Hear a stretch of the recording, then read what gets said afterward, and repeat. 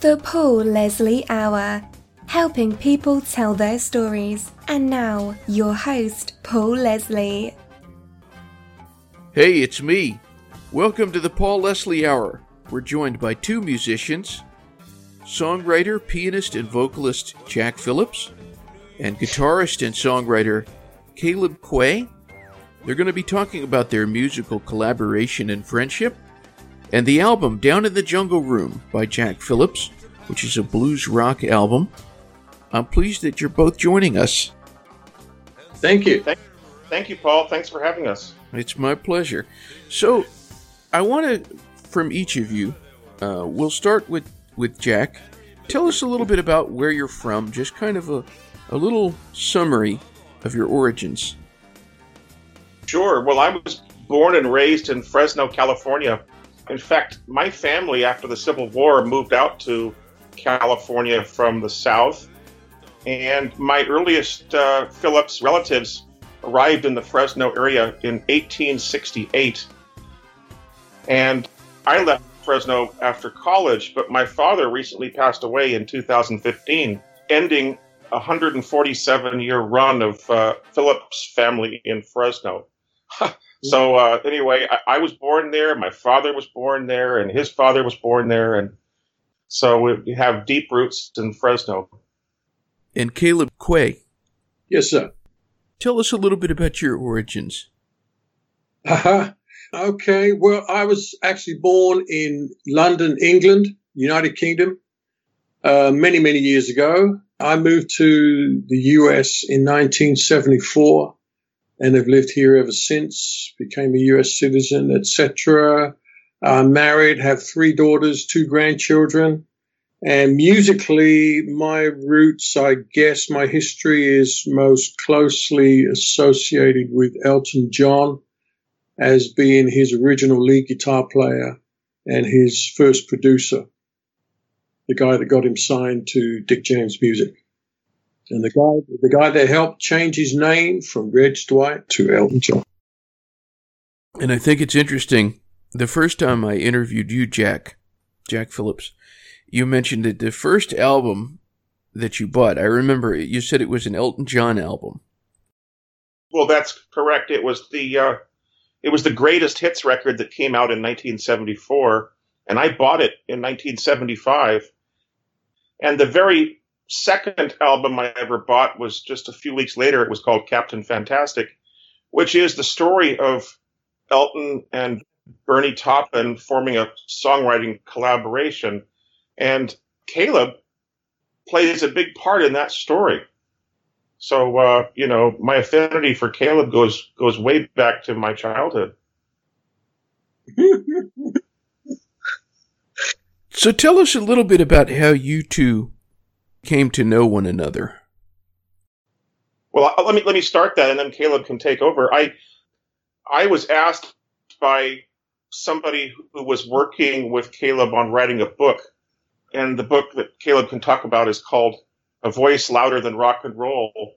And I was not really an editor, but I was asked simply to read through it and see if I saw anything that didn't make sense in terms of timeline or history or whatever. And so my first connection really was, having been asked to preview and read through his book. And then, I don't know when it was, but a number of years later, I got in touch with Caleb and because I'd found an old photograph online somewhere and sent it to him. And that began a little correspondence. And eventually, when I started thinking about who would be the ideal person to play guitars on this blues album that I had in mind, Caleb was my first choice. And lo and behold, he was willing to do it. And Caleb? Yeah, I think most probably we have Facebook to blame for this. I think, that's where I first kind of met John through media, was most probably Facebook. And then he came out here and we met for coffee, for breakfast in some place in Burbank, I think it was, when he started to tell me about the project. And I think it was maybe the following year. I'm trying to remember, John, what year we recorded the Jungle Room. Yeah, in fact, that's where the name came from. We recorded at the Jungle Room Studios, and I think it was technically in Glendale, but it was right there on the edge of Burbank. Yeah, and we went out for breakfast and got to know each other a little bit, and then we went straight to the studio. And 4 hours later, Caleb had added guitars to 4 or 5 pieces. Yeah, it was a fun session. Yeah. Caleb, what did you think of the songs? I thought they were interesting. I could see, obviously, having gotten to know John a little bit, and so I could see, the Elton John music influence in his music. So that was interesting. So I thought, this would be fun to contribute to this, and I see John as something of, I think John is something of a historian, especially as he speaks about his own family roots and everything. So John seems to have a keen eye on history and American roots and stuff. And so that was appealing as well in terms of content to lend my abilities to. So I enjoy that kind of thing. So I think there was a song speaking about Mississippi. I can't remember the titles of the things now, but so he was drawing on some Southern influences, which, if you're familiar with the Tumbleweed Connection album from Elton John, that's what Elton and Bernie were doing as well. We all were, both lyrically and musically, were drawing on a lot of American Southern gospel, blues, musical influences. So that's always been something, an area of musicology that's always appealed to me. That's right. And yeah, the album is kind of split between studio work and a live session in New York, which Caleb came out for. And during the live session, we recorded a number of pieces I wrote that were kind of inspired by my great-grandfather, William Walker Phillips, who came out from Mississippi. Well, I wrote songs about Vicksburg. That's it, yeah. And Yazoo City, where he grew up, and about the big steamships on the Mississippi River, and those kind of themes, just sort of loosely based on reading about his life. And I wanted to ask in particular about one of the songs that you all share writing credit on, and I'm talking about the title, Down in the Jungle Room. Tell us about that one. That was fun. That's the last track. That's the instrumental track, and we had a little extra studio time that day in Burbank, Caleb, you remember? Yeah, and it was just a kind of almost a jam session. We just, I kind of found a little chord progression, and we looped that around with the drum machine.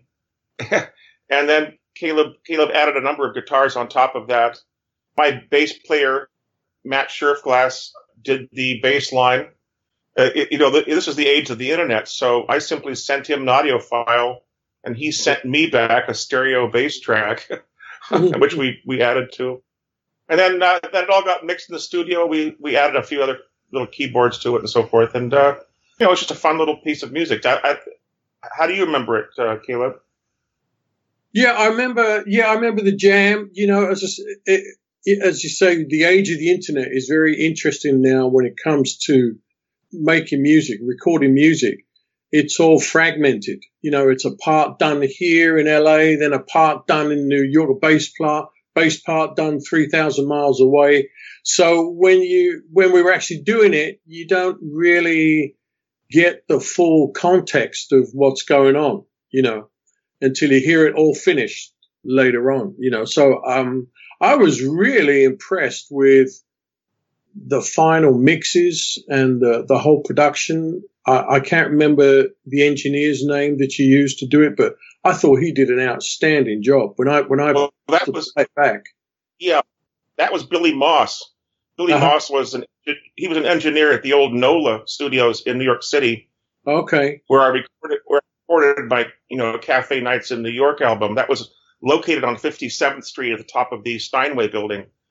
With the demise of NOLA, Billy works mostly out of Flux Studios down the Lower East Side. And yes, he's got, deep experience in mixing, but more importantly, he did an incredible job with the mastering. Yeah, absolutely. Yeah. Because when I made my pop album called To Whom It May Concern, I flew up to Portland, Maine and worked with Bob Ludwig up there for a day to get him to master that album. And that transformed my little pop album from something that, was kind of weak to something that sounded very strong. Yeah. And so I gave that album to Billy as a reference. And I don't know how he did it, but I think he must have looked at an oscilloscope or something and figured out, as a reference on how I wanted the Jungle Room album to sound. So anyway, I couldn't have been more pleased either. Yeah, he did a great job. Yeah, when I played it, it came flying out of my speakers. I thought, wow, this is something. Yeah. Now, Paul, I don't know if you know, Paul, but if you ever listen to the opening track of Tumbleweed Connection by Elton John, that's Caleb's guitar line right at the beginning of that album, and it's and that actually influenced something else, didn't it, Caleb? Yeah, it influenced Ed King, who was the guitar player with Leonard Skinner, to write the song "Sweet Home Alabama." Wow, interesting. Mm-hmm. Wow. I want to back up just a little bit. You all were talking about NOLA recording studios, and you want to talk about a place where some very, very incredible recordings came from. And I know that that Jim is no longer with us, but I'm hoping you can tell us a little bit about working there. Well, sure. First of all, one of the great things that it had was Errol Garner's piano. I think I told you that before. I don't remember the circumstances, but Errol Garner came in to record there. He brought in his big, beautiful Steinway and then just never collected it. So we were all the beneficiaries of that great piano. So, the piano that I play on the studio portions of Down in the Jungle Room, that was on Errol Garner's piano. Oh, wow. Everything on my Cafe Nights in New York album was recorded on Errol Garner's piano. And I was in the studio with Connell Fowkes and Eddie Davis when they recorded a couple of pieces for Midnight in Paris that were recorded at that studio. The other stuff was recorded at the old Clinton studio, which also was gone.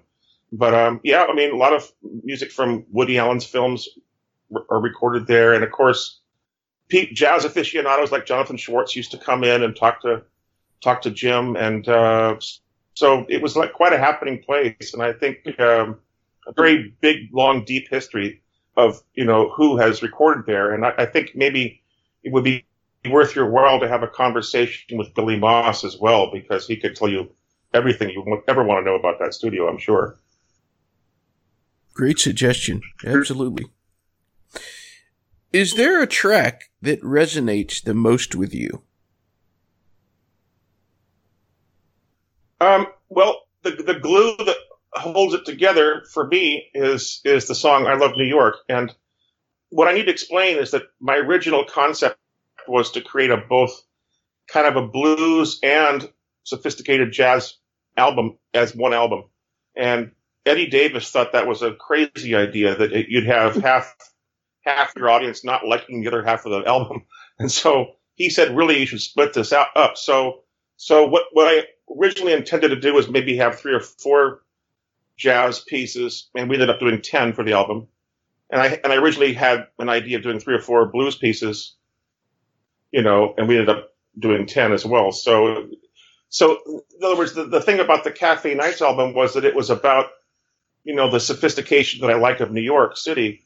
And, if you look at Down in the Jungle Room as sort of like a prequel to the other album, then the glue that holds it all together is the song "I Love New York," because it's really kind of about, in a way you can look at the whole thing as, the 2 albums together is kind of a story of, can't not being able to wait to get out of a small town and having memories of a small town, coming to New York and, loving everything about New York. So that's kind of the story that kind of in my mind, that is encompassed by the two albums together.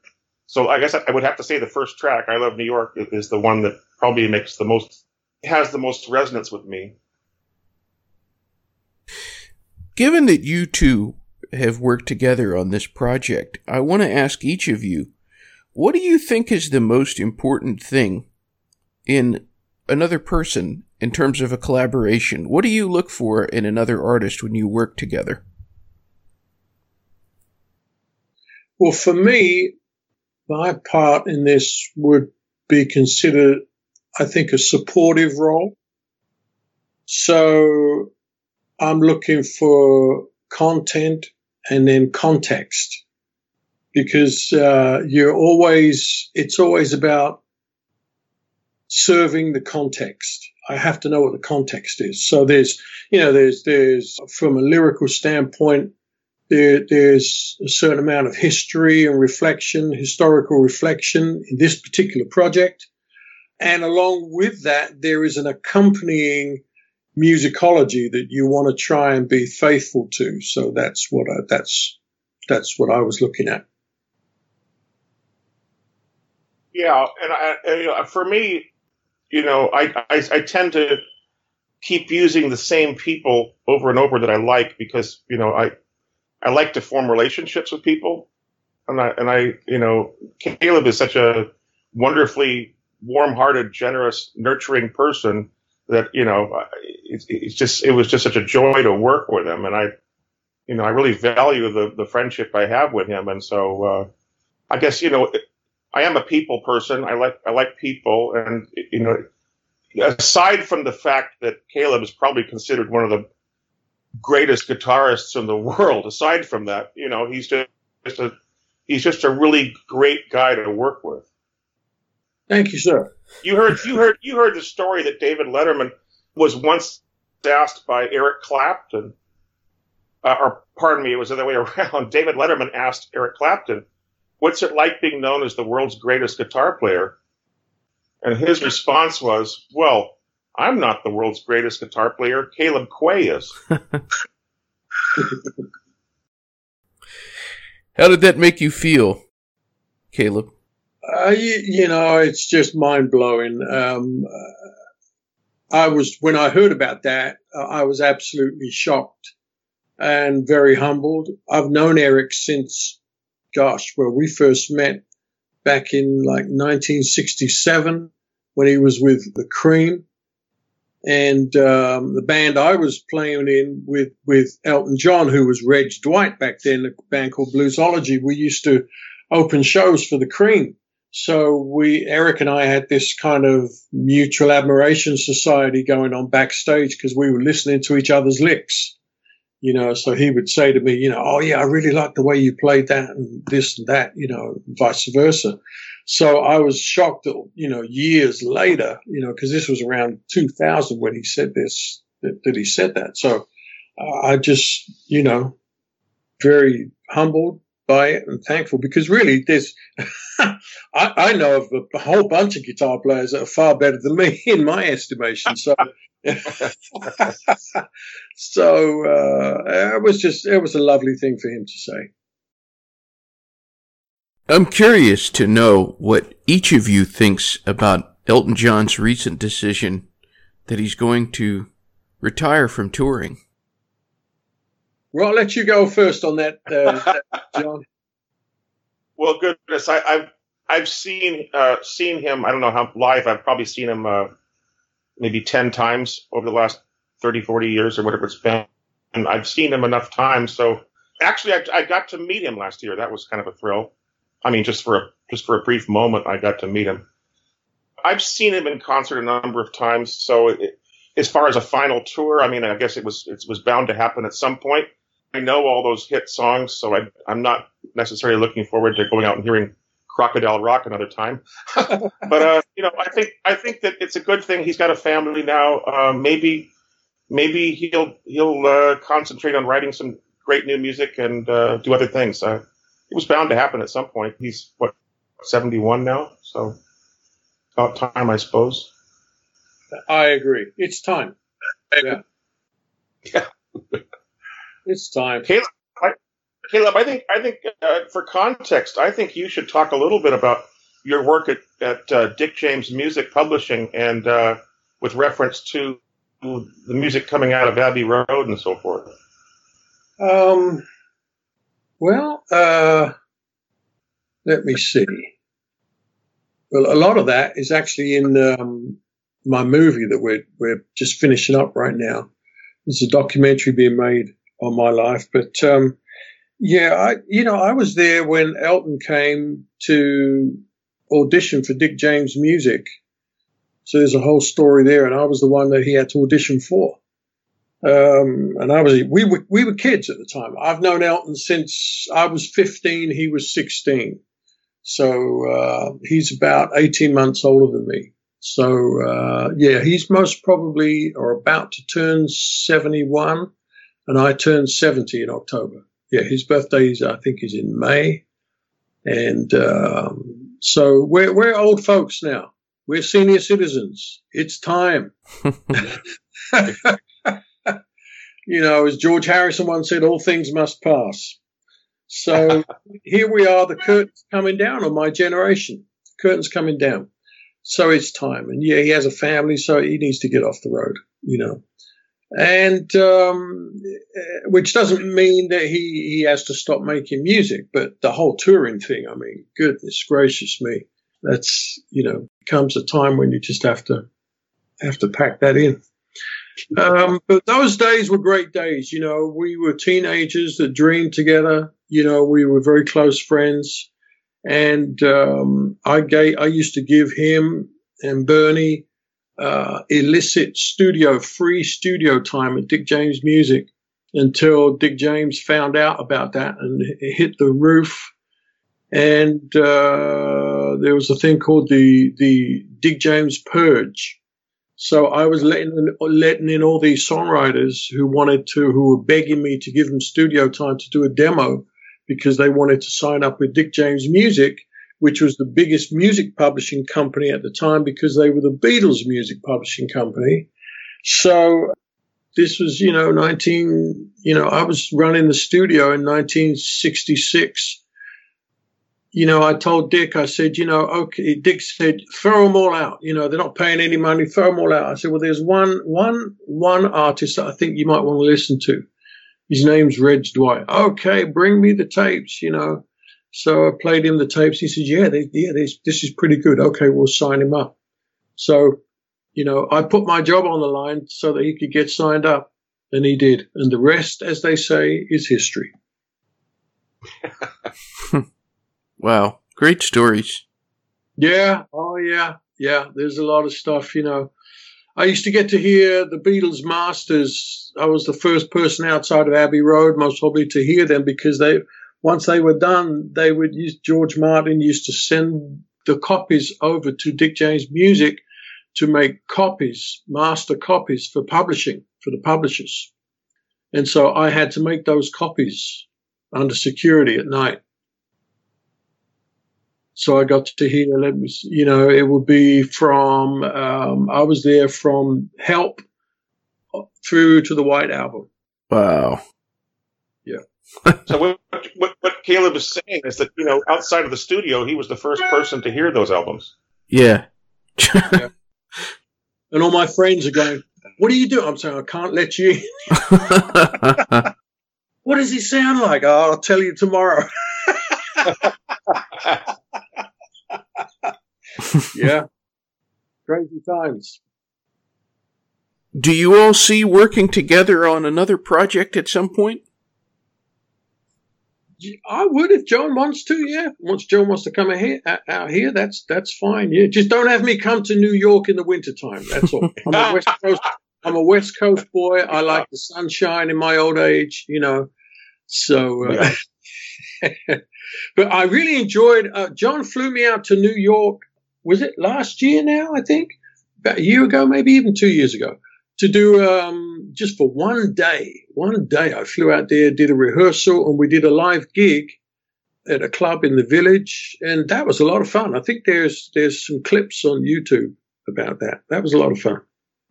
And it's some of the pieces from that live show are on the album. That's in other words, the album's half live and half studio. So, some, yeah. Wow.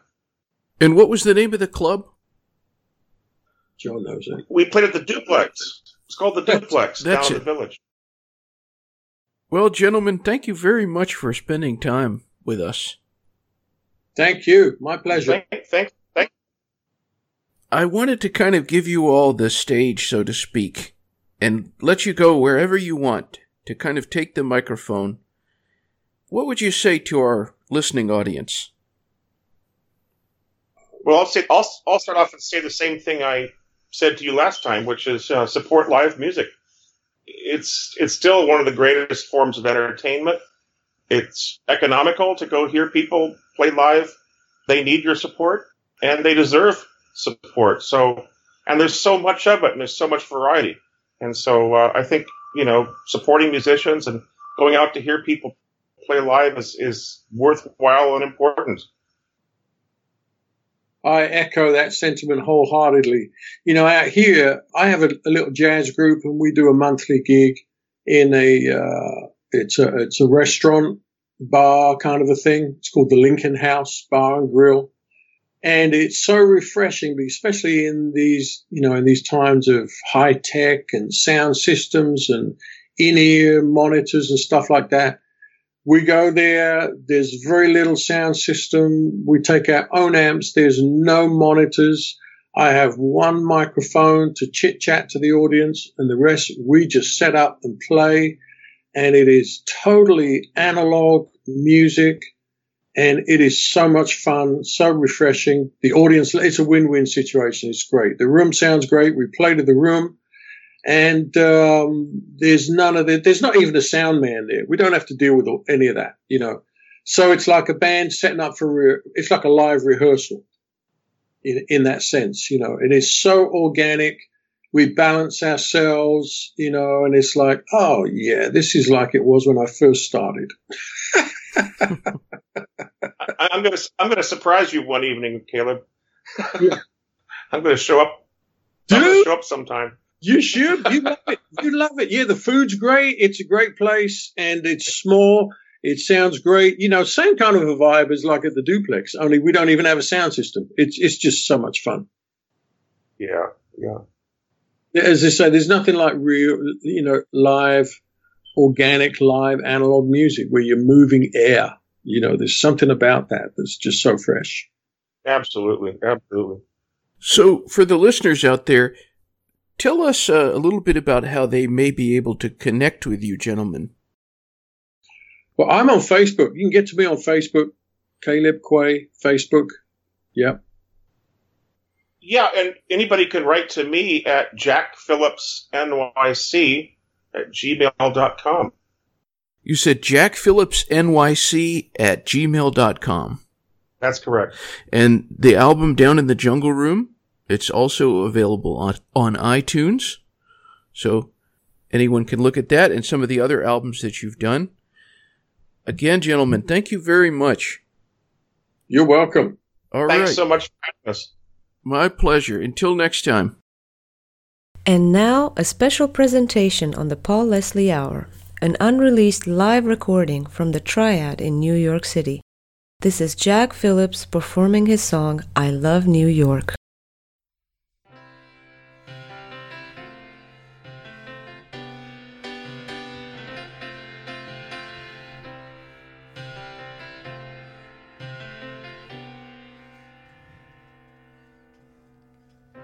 They say if you can make it here, they say if you can last, they say if you can stand it here, you're never going back.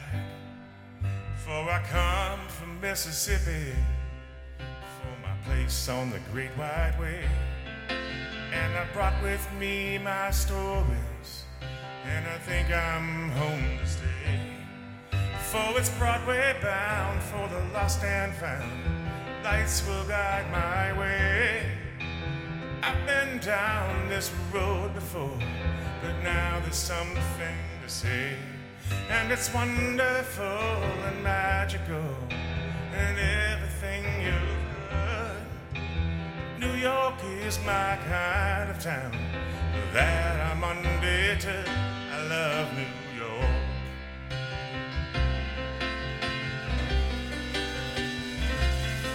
So I gather my tomorrows in case anyone should ask. Gather my recollections and put away my past.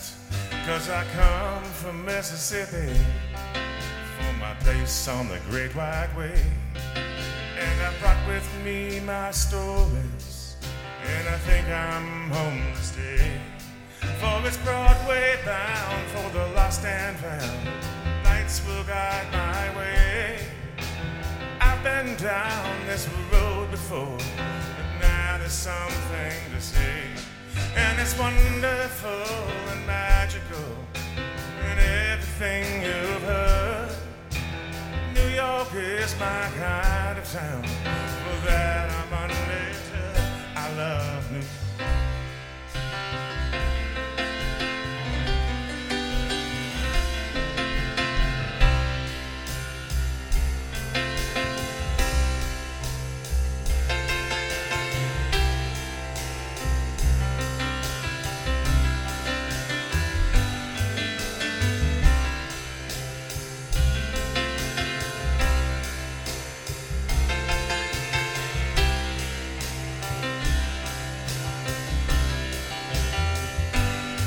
For it's Broadway bound for the lost and found.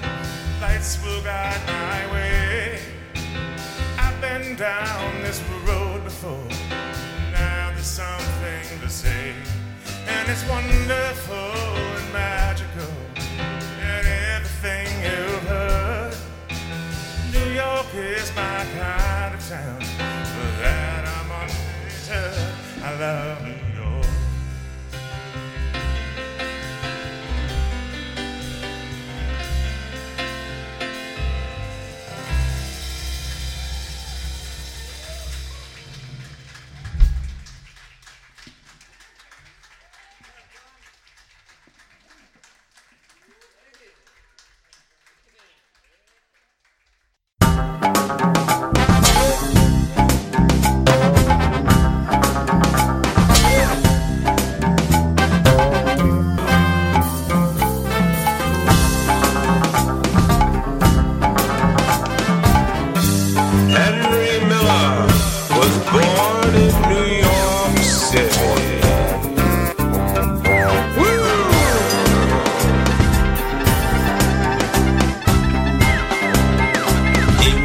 To Paris